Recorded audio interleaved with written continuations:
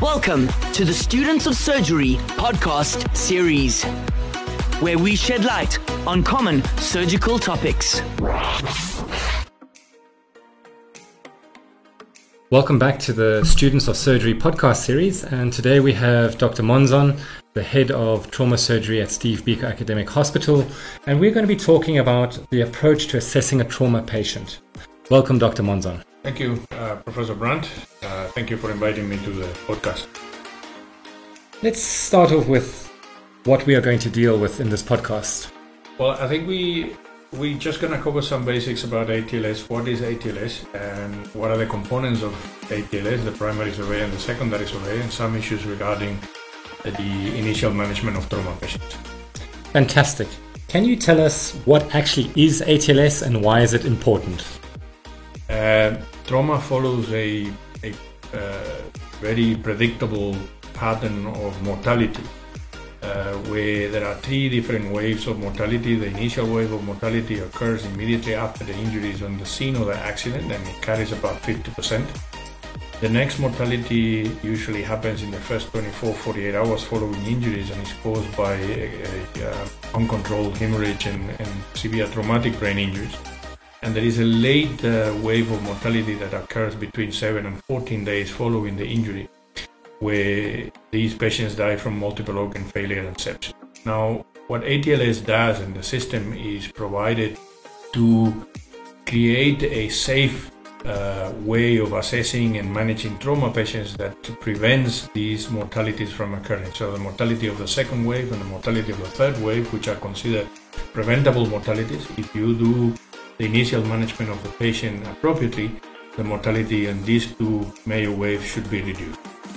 Also, ATLS provide a common language for communicating when you're talking about a trauma patient. So say, for example, a person is in a referral hospital and wants to transfer a patient and he's done ATLS, and then he speaks to the people on the receiving end and they both have done ATLS, they can understand what they're talking about in an easier way. What does ATLS stand for? Well, ATLS stands for Advanced Trauma Life Support. It's a system that was designed in the late 1970s by the American College of Surgeons and is now being utilized for the management of trauma patients in probably half of the world, and has proven beneficial for the management of the trauma patients, and that's why it's so widespread. When should we actually apply ATLS principles? Well, any trauma patients should be theoretically managed using the principles of ATLS, because as I said at the beginning, it provides a pathway of safety and it provides a pathway of understanding what you need to do with your patient. So every single patient that arrives in a hospital following an injury should be managed using ATLS. Why should we follow and apply the ATLS principles? Well, as I said before, there are the injuries that can kill your patient immediately following the trauma are easy to be identified when you're using the ATLS principles. So the ATLS principles are there to identify what we in clinical practice call life-threatening injuries, which are the priorities of treatment. So things that are so severe that can kill your patient in a matter of minutes, you should be able to identify them. What are these life-threatening injuries? There is a small mnemonic that is called ATOMIC that stands for airway obstruction, tension pneumothorax, open pneumothorax, massive hemothorax, and cardiac tamponade. But not only that, you need to be able to identify significant hemorrhage that can kill your patient and the presence of a perforation of the intestine that could then influence the late mortality of the patient. And essentially, the whole ATLS principles are there to reduce the mortality that comes with inappropriate management and missed injury. What is the definition of severe trauma? Severity of trauma is assessed utilizing something called the injury severity score.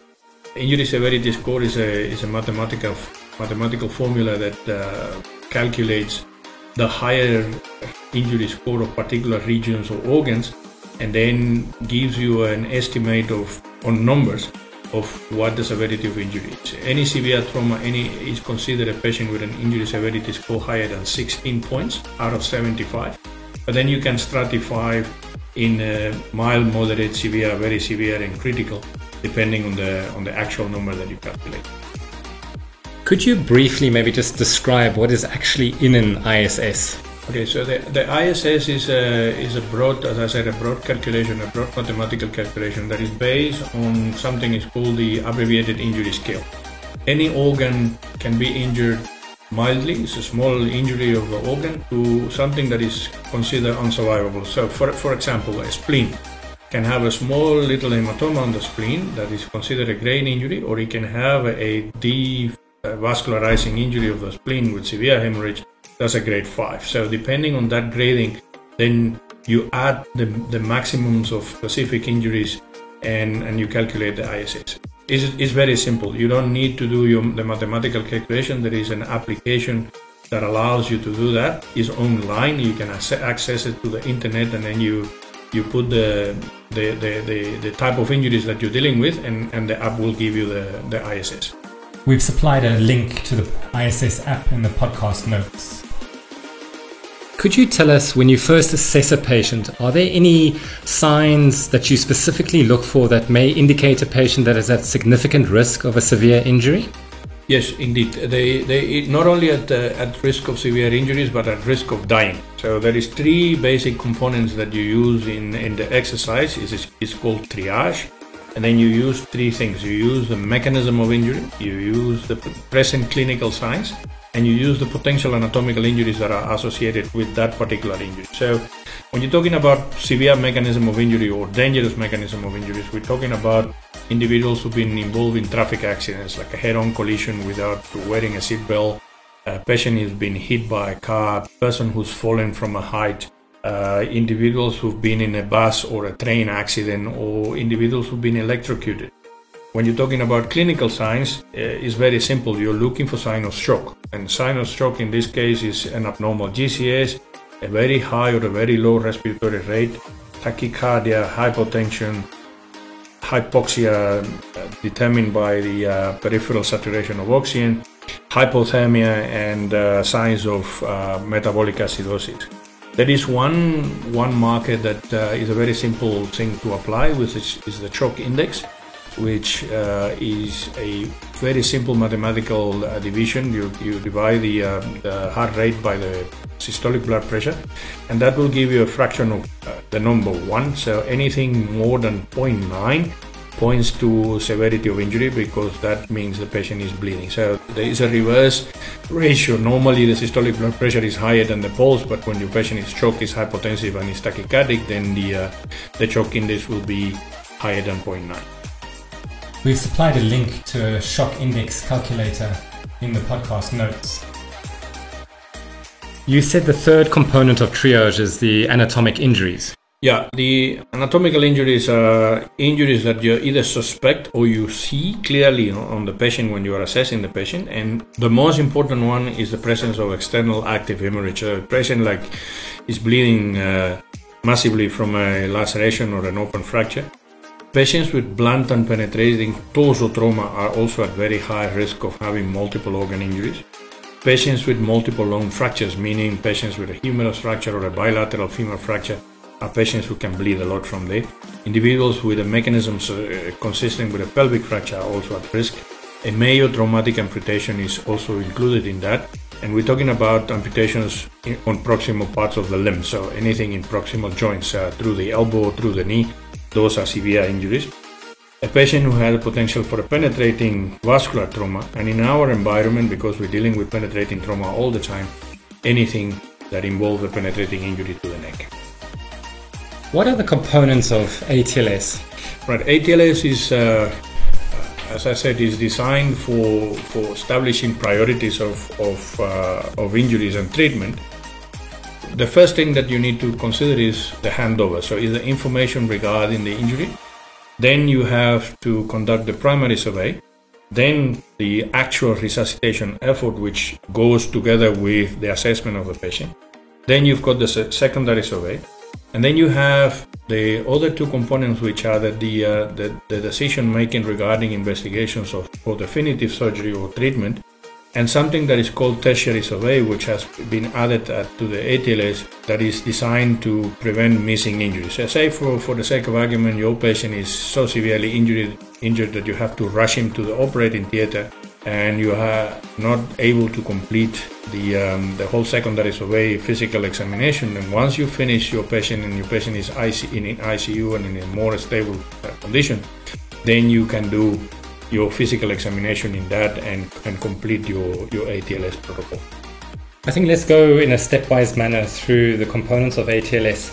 So when you were talking about the handover, what are you mentioning there? Okay, so handover means that you give, or whoever is telling you about this individual patient needs to give you a very succinct information regarding the injury. You're not going to be talking there forever. The handover should not take longer than 30 seconds, maximum a minute, and it should include the age of the patient, the gender, and then there are some anagrams that you can use to remember the thing. The first one is MIST, that stands for mechanism of injury, injury sustained, signs and symptoms, and the treatment that you have given the patient or you want the patient to receive. And then the second one is AMPLE, AMPLE, which stands for allergies, medication. In this case, chronic medication that the patient is taking that may influence the treatment. The prior history, and here we include comorbidities, surgeries, etc. When did the patient eat last, and what were the events surrounding the trauma, particularly the time between the injury and arrival to the hospital. So those are things which are exceptional. Important because you will have a general idea of what is happening to this patient. Okay, great. So that mnemonic was AG, MIST, AMPLE. AMPLE, yeah. What is the primary survey? Right. So primary survey is a very quick physical examination that is designed to, as I said, establish priorities. So you need to look for what we mentioned before that are called life-threatening injuries, and this is the famous ABCDE of the ATLS. So ABCDE approach stands for assessing the airway, the breathing, the circulation, the disability, in this case the neurological disability, and the E that stands for everything else plus the environment surrounding the patient. It should be a rapid assessment of injuries, and you should, once you identify one of the life-threatening injuries, you should be able to deal with it immediately. You don't wait for radiology, you don't wait for other investigations. So let's look a little bit closer at the ABCDEs. What should we assess the airway for? Right, so what do we need to assess the airway for? So airway, the letters are there for a reason. A comes before B, before C. And A, the main issue that can kill your patient is airway obstruction. How do you assess for the potential of airway obstruction? You need to look at the mechanism of injury, but clinically you need to look for obstruction of the airway that is signified by the inability of the patient to speak, the inability to move air through the upper airway, and especially stridor, inspiratory stridor. There are other signs like low Glasgow score and cyanosis, which are late signs. Essentially, if you identify a patient who is at risk of having an airway obstruction or has an obstructed airway, you should immediately try to clear that airway or secure the airway by intubating the patient. There are several algorithms that are available for the management of the airway, including algorithms for compromised or difficult airways, and I urge the students to familiarize themselves with this kind of algorithms. We also have more information in the Advanced Airways Management podcast. How do we assess breathing? Right, so breathing, you assess for respiratory rate. Clinically, you look for signs of distress. So a patient is struggling to breathe and is speaking in very short, gasping sentences. You need to look for the potential deviation of the trachea away from the injured side. You need to look for distended neck veins. You need to listen to the chest to hear the air entry, whether it's equal on both sides or whether it's decreased or absent. You need to look for open wounds, and then you need to assess the pulse and the oxygen saturation, because remember, breathing, the main thing that you will see there is hypoxia, and those are the things. And what are you aiming for is you're looking for three things: tension pneumothorax, open pneumothorax, and massive hemothorax. Massive hemo is also part of the C evaluation, but you can identify it clinically on the initial assessment. Okay, so let's move on to C, circulation. Okay, so now circulation is I think the most important part of the whole exercise, because apart from airway obstruction, uncontrolled hemorrhage is the second most common cause of mortality in the trauma patients. And here the assessment of circulation is designed to find out sources of hemorrhage and decide what you need to do to control it. How do you assess for that? You look for signs of shock. So we're talking about tachycardia, hypotension, external hemorrhage, low temperature, low GCS, low urinary output. If you are dealing with a penetrating vascular trauma, you need to look for signs of arterial injury that are the classical P's that you look for. You need to look for sources of external hemorrhage, and if you see them, then you stop. Now, in general, in trauma surgery, hemorrhage is divided into two types: compressive and non-compressive. So, compressive hemorrhage is the one that you can see, and you can put either a finger or a pack or a balloon catheter to arrest. And uncompressible hemorrhage is the ones that happens in the body cavities, in the chest, the abdomen, the pelvis, that will require some form of surgical intervention to arrest. One thing important about the C assessment is the utilization of fluids. If you have no evidence of hemorrhage and choke, you should not be giving the patients too much fluids, because crystalloid fluids are not exempt of complications, and you should try to limit the amount of crystalloids that you're using for your patients. We discuss in more detail the management of intravenous fluid resuscitation in the trauma patient in another podcast as well. Can I just take you back? You mentioned the 5 P's of limb ischemia. Could you tell us what are these P's? Okay, so these are clinical signs that you look for on cases with potential arterial injuries, and they are easy to remember because all the words start with a P, and that's why it's called the 5 P's. The first one is lack of pulses or pulselessness. The second one is pain, severe pain, ischemic pain. The next one is pallor, just you don't have enough blood supply to that particular limb, the limb will become pale. The next one is a Greek word, and this Greek word is very difficult to remember. It's poikilothermia, which means that the limb is cold. And the last one is paralysis, so the patient is unable to move his limb. Those are the signs of arterial injury. Let's go back to our mnemonic. How do we assess for disability? Okay, so disability has two components on the initial assessment. One is the Glasgow score, which is a clinical assessment tool that assesses severity of traumatic brain injury. It has 3 components: the best eye response, verbal response, and motor response. Maximum score is 15, minimum score is 3. Any patient with a score of 8 or less is considered a severe traumatic brain injury. The second component is the pupillary assessment. So you need to assess the size and reactivity of the pupil. If you don't remember the Glasgow score, you don't have an app that can tell you the Glasgow score, or a photo on your wall that can tell you how to calculate the Glasgow score, you can use a simple approach that is also recommended by ATLS, that is called the AVPU assessment of disability. A stands for alert, V for present verbal response, P for pain response, and the U is for unresponsive patient. So they correspond roughly to, if you are alert, your GCS is going to be between 15 and 14. If you have a verbal response, your GCS is going to be between 13 and 12. If you are responding to pain, your GCS is going to be between 11 and 9. If you are unresponsive, your GCS is 8 or less, and that signifies a severe head injury. The last letter of the mnemonic, E, how do we assess that? Okay, E stands for environment and everything else, and here you need to look at the patient as a whole. You need to take the clothing away from the patient, you need to remove all the constricting devices or chains, bracelets, rings, etc. You need to then look for foreign bodies, you need to look for wounds, you need to penetrating injuries, you need to determine the core temperature of the patient and also protect the patient from hypothermia. You need then, once you finish your physical examination, you need to cover your patient and make sure that your patient remains warm. And if you have had splints and immobilizing devices applied during the initial management of the patient on the scene of the accident, you should remove these things and assess what is happening in that particular limb, because you may miss a penetrating injury that is covered by bandages, and or you may miss an injury that requires an immediate intervention. Great, thank you. That was the primary survey. Could you tell us briefly, what is the secondary survey?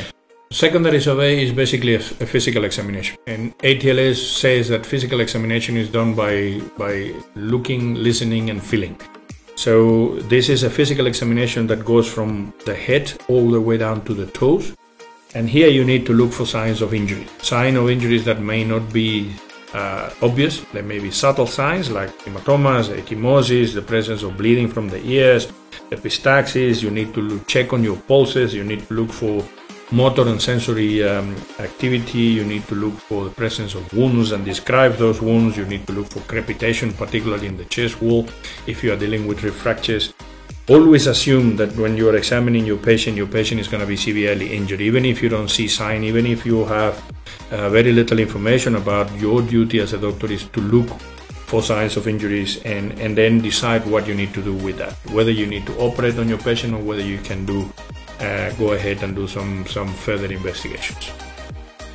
Okay, great. Thank you. Would you be able to summarize what we've gone through in this podcast? How should we approach a trauma patient? When you approach a trauma patient, you need to use the mechanism of injury, the clinical signs, and the potential anatomical injuries to determine the severity and establish the priority of treatment for these injuries.